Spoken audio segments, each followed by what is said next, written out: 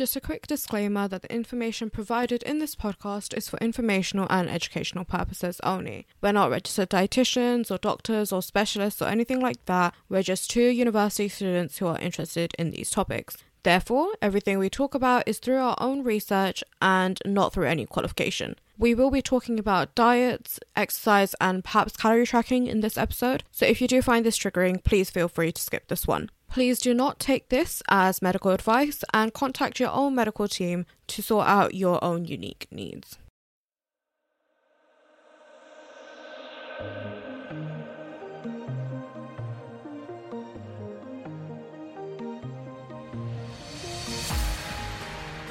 Welcome back to The Growth Medium, where we talk about the different issues through a scientific perspective. We're your hosts. I'm Sarah. And I'm Mim. Today we're bringing a different style of episode. Sarah and I are going to talk about everyone's favourite topic, and we'll be later joined by doctor, YouTuber and podcaster Ali Abdaal. Yes, a new format for us, and I'm sure you'll enjoy it too. Mim and I are going to talk about working out, why it's beneficial for physical and mental health, and then talk to Ali about his own fitness journey. So yeah, let's get stuck into it. Sarah, what's your workout regime looking like right now? Well, right now, I've become a fan of running, not too regularly, but with COVID, not being able to go to the gym, which I prefer, has led me to just finding any type of exercise to get my body moving. But once I got into it, it wasn't as bad as I thought it would be. You stop running out of breath once you get used to it, and it becomes really enjoyable, especially if the weather is cooperating.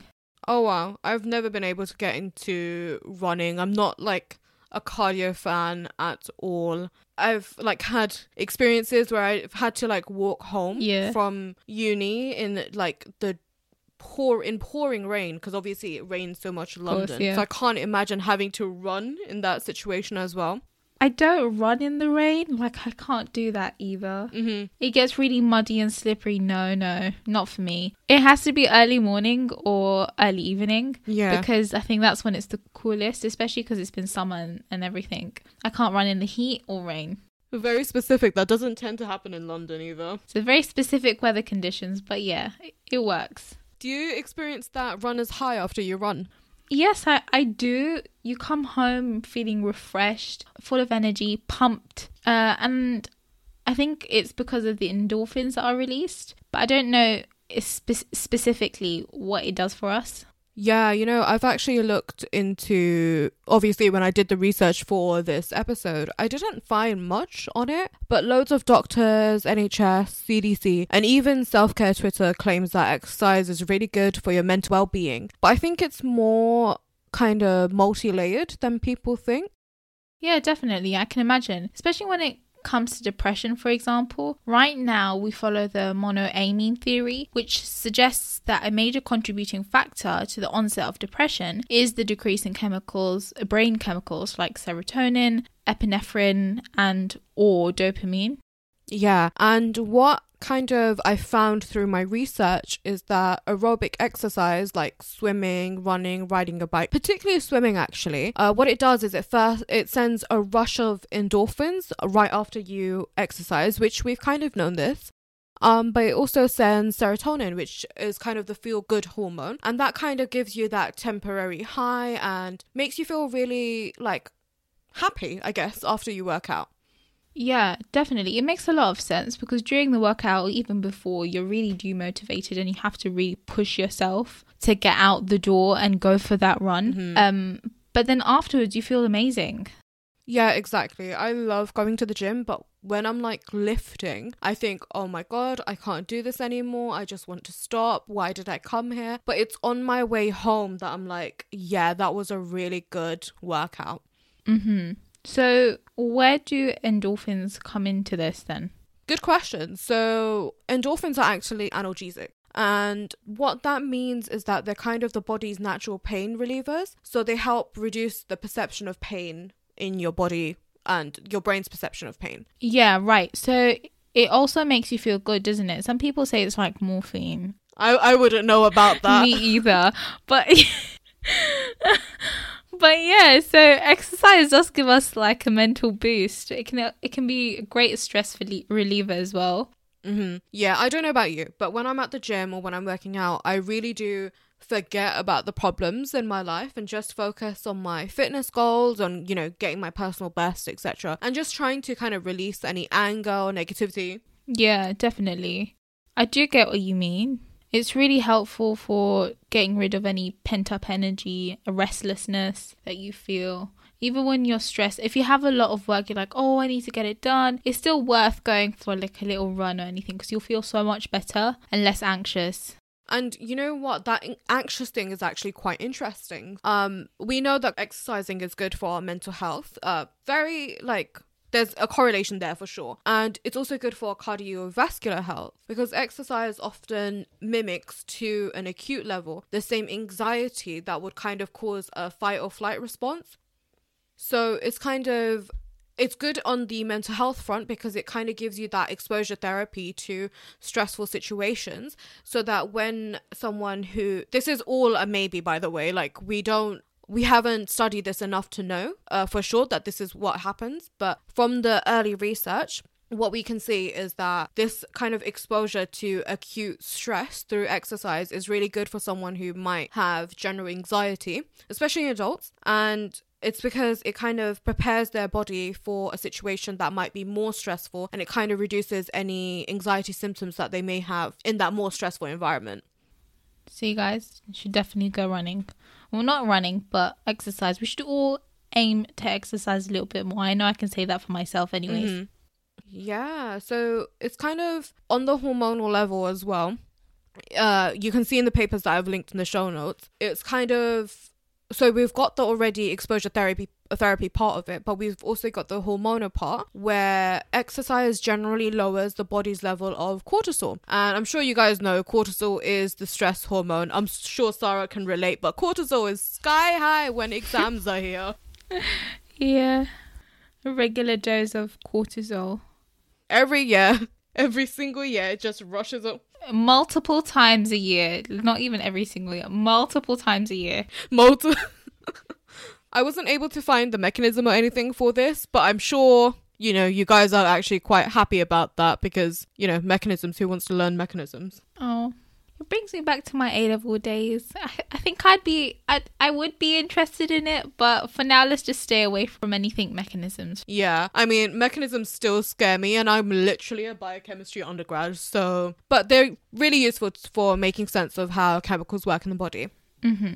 Right, now let's move on to general recommendations for the public. Yeah, so I think what this part is going to be what's most useful to people, but as I've said in the disclaimer already, please do consult your doctor before drastically changing your exercise regime. Absolutely. Please, guys, do consult with your doctors. Now, the NHS and CDC recommends that people get around 150 minutes of moderate intensity exercise a week. Yeah, and that sounds quite subjective, but generally what they consider moderate exercise is anything that increases your heart rate just a little bit, makes you feel a little bit warmer, and you should be able to talk but not sing. Well, that last metric is kind of interesting. I mean... Yeah, could you imagine singing? Yeah. Whilst you're running? Just to check that you're doing moderate intensity exercise. But then exercise that generally falls in this category would be some brisk walking, riding a bike, rollerblading, so on. You guys get the Yeah, all really fun things. And I know people get really intimidated when they hear 150 minutes, but really that's only about doing like 30 minutes of low-key exercise about 5 times a week. Did I do the maths right on that? Yeah, you did. Oh my god.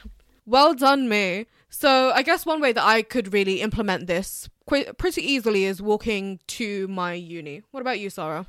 Well, I definitely think my journey to uni would pretty much cover those 150 minutes weekly. But since we're in a pandemic and I probably won't go to uni as regularly, I take a little stroll out to the park with my family sometimes, cleaning up the house. I don't know. Does that count? Yeah, for sure. I cleaning up the house takes a lot of energy. Some intense hoovering. But yeah, little bits of activity. Yeah, little bits of activity do quickly add up. So don't stress, just try your best.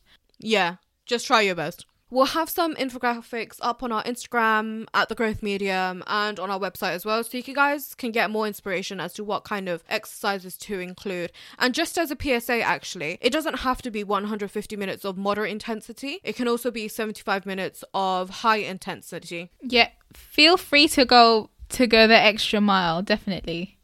Yeah, we'll have more information on our Instagram anyway about this. It should be helpful. So let's talk about the elephant in the room a little bit. We've mentioned it previously a little bit before. But lockdown and coronavirus. Obviously, people still don't want to go to the gym or to classes because they have to stay cautious, and rightly so. So people may be missing out on their lunchtime walks because they're at home. Oh gosh, yeah. Since lockdown, I've been way less active in terms of just how much I'm out and about, walking around. I've just been sat on my desk for hours during the day. Well, like I've mentioned, I tried the whole running thing a few times a week to mitigate it, to mitigate against the risk of sitting down for a long period of time. Yeah, and the risks for sitting down for a long period of time are actually quite profound. And unfortunately, just having one exercise session a day doesn't really, stop that risk from happening. Sitting down too long is kind of linked to increase in heart disease and slowing your metabolism, which is definitely not ideal for you gym goers who are trying to make some gains. Yeah, and I don't know about you, but if I sit too long at my desk, then my lower back tends to hurt a lot. So some people like Ali Abdaal like using a standing desk to prevent that from happening and also prevent chronic lower back pain when he's older. Smooth transition, Sarah. We're now going to go into the second portion of this episode where we talk to Ali Abdaal about his own fitness journey, his own fitness goal. He wants to be a Gymshark athlete, so that's super interesting. And we hope you enjoy that. So thank you for being with us today, Ali. Do you mind just telling us a bit more about yourself? Sure. Thanks for having me. I'm a doctor, YouTuber, and podcaster. I've been a doctor for 2 years now, having gone through 6 years of medical school. And while I was at university, I set up a YouTube channel, which is now kind of becoming the thing that I am best known for on the internet. So people view me as some sort of productivity guru, which is a bit weird because that's never what I set out to do. But yeah, to be honest, I actually don't know a lot about health, fitness, and exercise. It's an area that I'm trying to learn more about myself on my dream of becoming a Gymshark athlete. So I am just as in the dark as probably most of our listeners. Don't worry, Ali. I guess you're going to be learning with us today as well. So let's go into your career a little bit. So in terms of your YouTube career, you've just surpassed 1 million subscribers. So congratulations on that. Thank you. But in terms of your medical career, you've just also finished your F2 year, right? Yeah. Well, for those who don't know, F2 refers to Foundation Year 2, and it's the last year of a junior doctor's foundation teaching. And these are the 2 years where newly graduated med students are able to practice their medical skills and prepare for being a registered doctor. Yeah, how did you find it? It's really fun. Let me revise that statement. So med school is really fun. Being a doctor is less fun, but it's kind of fun in a different way. It's less fun because now going into work is no longer an option. Whereas when you're a medical student, every day you make that decision of, do I really want to go in today? Do I not? And you have a lot of free time on your hands to just hang out with friends. When you start working, it becomes fun in that you start to actually feel useful and you start to feel like you're actually doing something rather than just getting in the way. But it becomes less fun because it's now no longer optional. But overall, yeah, a great 2 years. I'm really glad I did it. But right now I'm taking a bit of a break. So I've been unemployed for about a month now, and I am currently loving unemployment life. That's good. That's good information for Zara, I guess. That's great. Yeah, it's good to know. Just gathering as much information as I can before going in. I'm excited. So I don't know how my perspective is going to change once I start. Yeah, you're a first year now, right? So you've got absolutely ages to go. Exactly. Yeah, man. Enjoy medical school. It's a lot more fun. Good to know. Good to know. All right then. So as part as your training as a junior doctor, you complete clinical rotations in different areas of medicine. Can you just explain what that means? Yeah, so when you start off as a junior doctor, for the first 2 years of the foundation program, you tend to do 6 different rotations, so 3 each year, and each of them last for 4 months. So usually you have like a broad mix of various different things. So for example, I started off on cardiology, and then I moved on to geriatrics, so care of the elderly, and then I moved on to general surgery. And then usually you'd change to another hospital in your second year. And so there I did psychiatry and then obstetrics and gynecology. And then because COVID happened, we all kind of stayed on our same placements because they didn't want to do a switch over in April because that would have caused too much disruption. So I ended up having 8 months of obstetrics and gynecology. So I now consider myself a armchair expert in early pregnancy bleeding and stuff like that. But I didn't get to do my stroke placement, which would have been my final one thanks to COVID. So let's talk a bit more about your goals. And outside of being a doctor, I think you have your own fitness goals, as most people would do. And but I think some people's goals are slightly influenced by societal pressures and surrounding like what a body should look like or be. So do you have any points to add to that, and any reasons why you think that's the case? My goal is, number one, to become a Gymshark athlete because I think that would be fun. And number two, I think my ideal body type would be, have you guys ever seen those TV shows on the CW network? The things like Gossip Girl, 90210, Vampire Diaries, that level of stuff? I actually haven't. I don't really watch those kind of things, but tell us a bit more. Yeah, so essentially, if you imagine a stereotypical like TV show aimed at like teenagers, where like the cast is like in high school, but it's actually played by people in their 20s and 30s pretending to be high schoolers. The kind of ideal male body type in that show is kind of what I want to go for. So not someone who's like super mega ripped and they're like a bodybuilder, but someone who's like, lean, toned. When they take the top off during like a sex scene or something, you see like a little bit of a six pack, that kind of vibe has always been my ideal body type. And so that's kind of what I'm trying to go for, which is very much societally influenced. So, I'm just a sheep to the pitfalls of society. I mean, that's fine. Everyone has their own, goals and aims in life. So Yeah, but I do feel like the pressure can be influenced by society differently for guys versus girls. So from what I've seen, obviously going to a girls' school and from Instagram and traditional media, is that there's a pressure for girls to be as thin as possible and to eat as less as possible. Now, obviously, I don't know what the pressure is for guys, but I can imagine it's, try to get as ripped as possible type of thing. Did you feel any of this pressure as you were growing up, and has it impacted your fitness goals at all? Honestly, no. Like, I think it really sucks to be a girl in this regard. Like, I can't imagine the various pressures that people are going through, and this is something I often enjoy talking to my female friends about kind of what is actually the experience of kind of being a girl growing up like in school in terms of kind of how much you weigh, what you look like, how much makeup you wear. I think that's all so interesting because as a guy, there really isn't any of that. Especially, I went to a boys' school. No one really cares how you look. Yes, when you get into sixth form, and the girls came into sixth form, then the guys who were on the football team, they ended up hanging out with the most girls or whatever. But for me and my nerd friends, body image and body type and how you looked really wasn't a thing. I think if you're very fat in a boys' school, then you will get ripped mercilessly. But I feel like it's certainly not as bad as it would have been if I were a girl in that situation. But again, I have no idea about the experience of the female race, as they say. You know what? That's actually really interesting because I've seen a lot of, guys on YouTube who have been bullied in school for this kind of thing. And then that's kind of influenced the way that they shape their body now. So that leads us nicely into your Gymshark goals then. So you've said for the last 2 years that you want to be a Gymshark athlete, and you've kind of set this goal as a way to motivate yourself to get to the gym. And you said that you enjoy it as it's kind of playing a mind game with yourself. But is there a legitimate psychological basis for such ambitious goal setting? Apparently, I did a YouTube live stream with a guy yesterday who's a psychologist and has written a book about willpower and personality. I've got his book, Personality Isn't Permanent. He's done a lot of research into this idea of how having a goal actually leads to motivation to do the thing.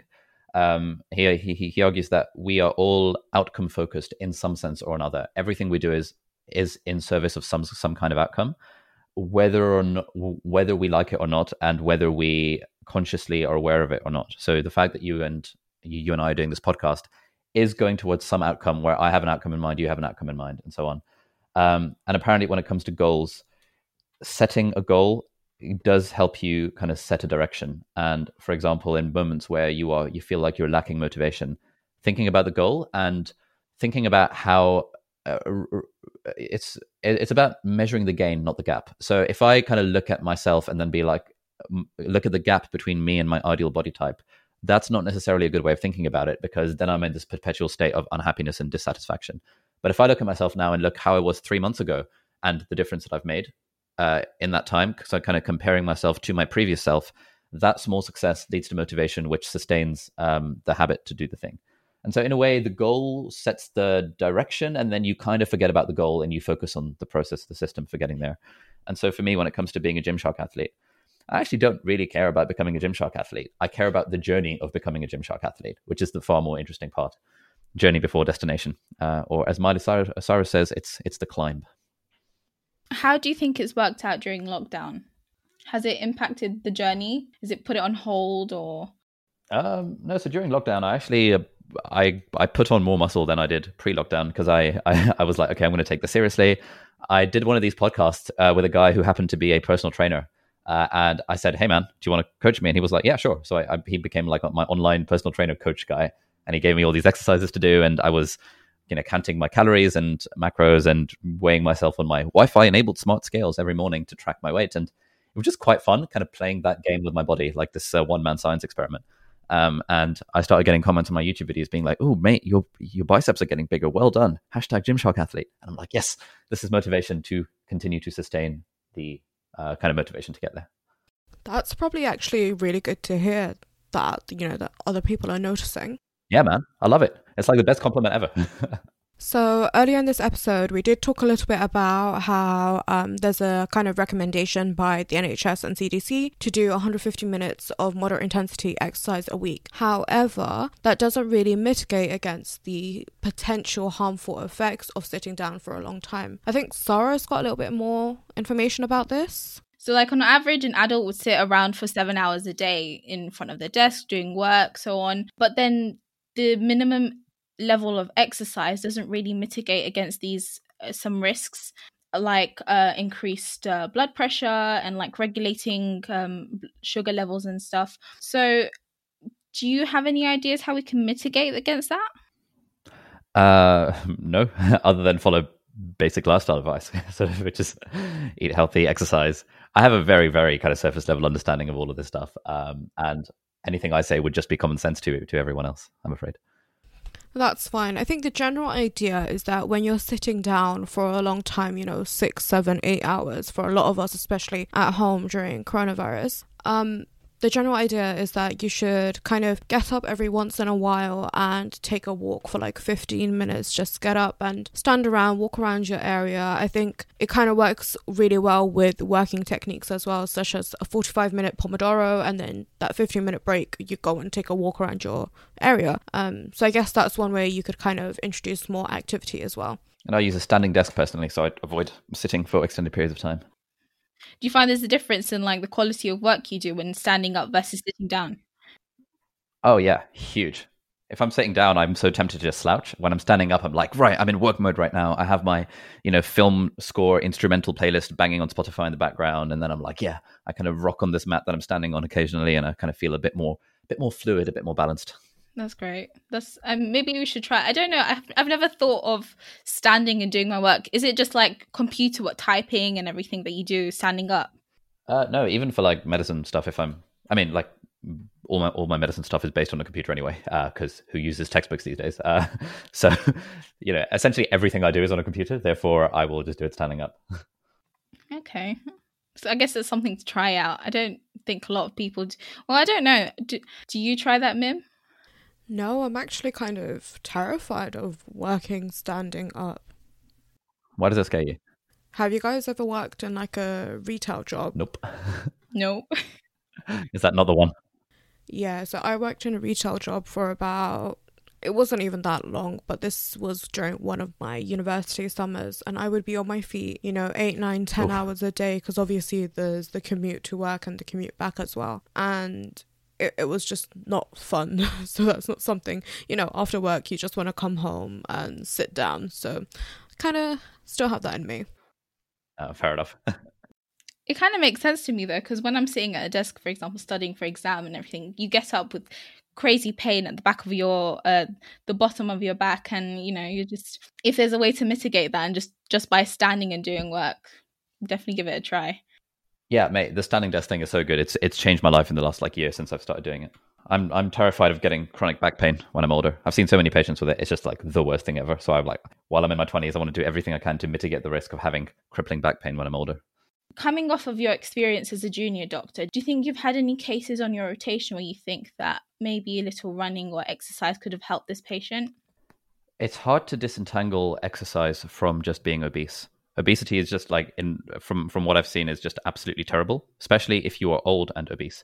There's a guy called Charlie Munger who's a famous investor guy who says that he talks about aging, and he says being old isn't the problem. Being old and fat is the problem. And I think anything we can do to reduce the obesity epidemic will benefit people. But yeah, I don't know much about this topic. It's just becomes, especially when you work in a hospital where a lot of people are obese, it becomes so apparent that obesity is such a huge problem. And if exercise can help to reduce the incidence of that, although apparently it's 90% nutrition, 10% exercise, then that's only going to be a good thing. Okay, so last question. Do you have any tips for anyone who's looking to be more active? I think the main thing is kind of find something you enjoy doing. I think we often view exercise as a necessary evil, oh my God, I have to do this exercise thing. And this is sort of how sometimes I view going to the gym, oh, it's such a hardship, I have to go to the gym rather than sit on my ass and watch Netflix. But I think it's a lot of it is about finding stuff that you enjoy and reframing it as being a fun thing. So, I really enjoy playing squash, badminton, and tennis. And so I'll find ways to do that in my life. I absolutely hate running. I think it's boring as hell. Why would you just enjoy running? But I think often the exercise that we prescribe to people who are unfit or, don't exercise much is, hey, why don't you go for a run? And that's just boring. No one wants to do that. I think there are so many, I'm in Cambridge at the moment, and there's so many badminton clubs here for over 50s. And I'm this kind of sucks because I want to join a badminton club, but I'm not over 50. And so just doing something that's social, that's fun, that I think would be the way for people who don't exercise, rather than thinking, oh, I guess I have to run now. Yeah, I can definitely second that. It doesn't always have to be a gym or running or anything like that. It's something that you should test out and see what you enjoy. I really like going to the gym, but I have friends who really don't like it. So we kind of compromise and, sometimes go to the gym, but then sometimes also go to boxing or Pilates classes, something like that. But it's just important to have something that gets your heart rate up. Yeah, man. Would recommend squash. Squash is sick. Never actually played squash. Oh, it's so good. It's amazing. I tried it out at university and I instantly fell in love. Yeah, it's good that you found something you enjoy. So I think that's where we're going to end off for today's episode. Thank you, Ali, for chatting with us. Thank you for having me. It's been fun, and I apologize. I don't know anything about exercise. I need to work on that. I mean, there aren't a lot of evidence-based research studies into this as well, so it kind of makes sense that it's not well known, and it's a discussion and about different goals and stuff. So I'm glad we got to talk to you today. Nice. Well, thank you very much for having me.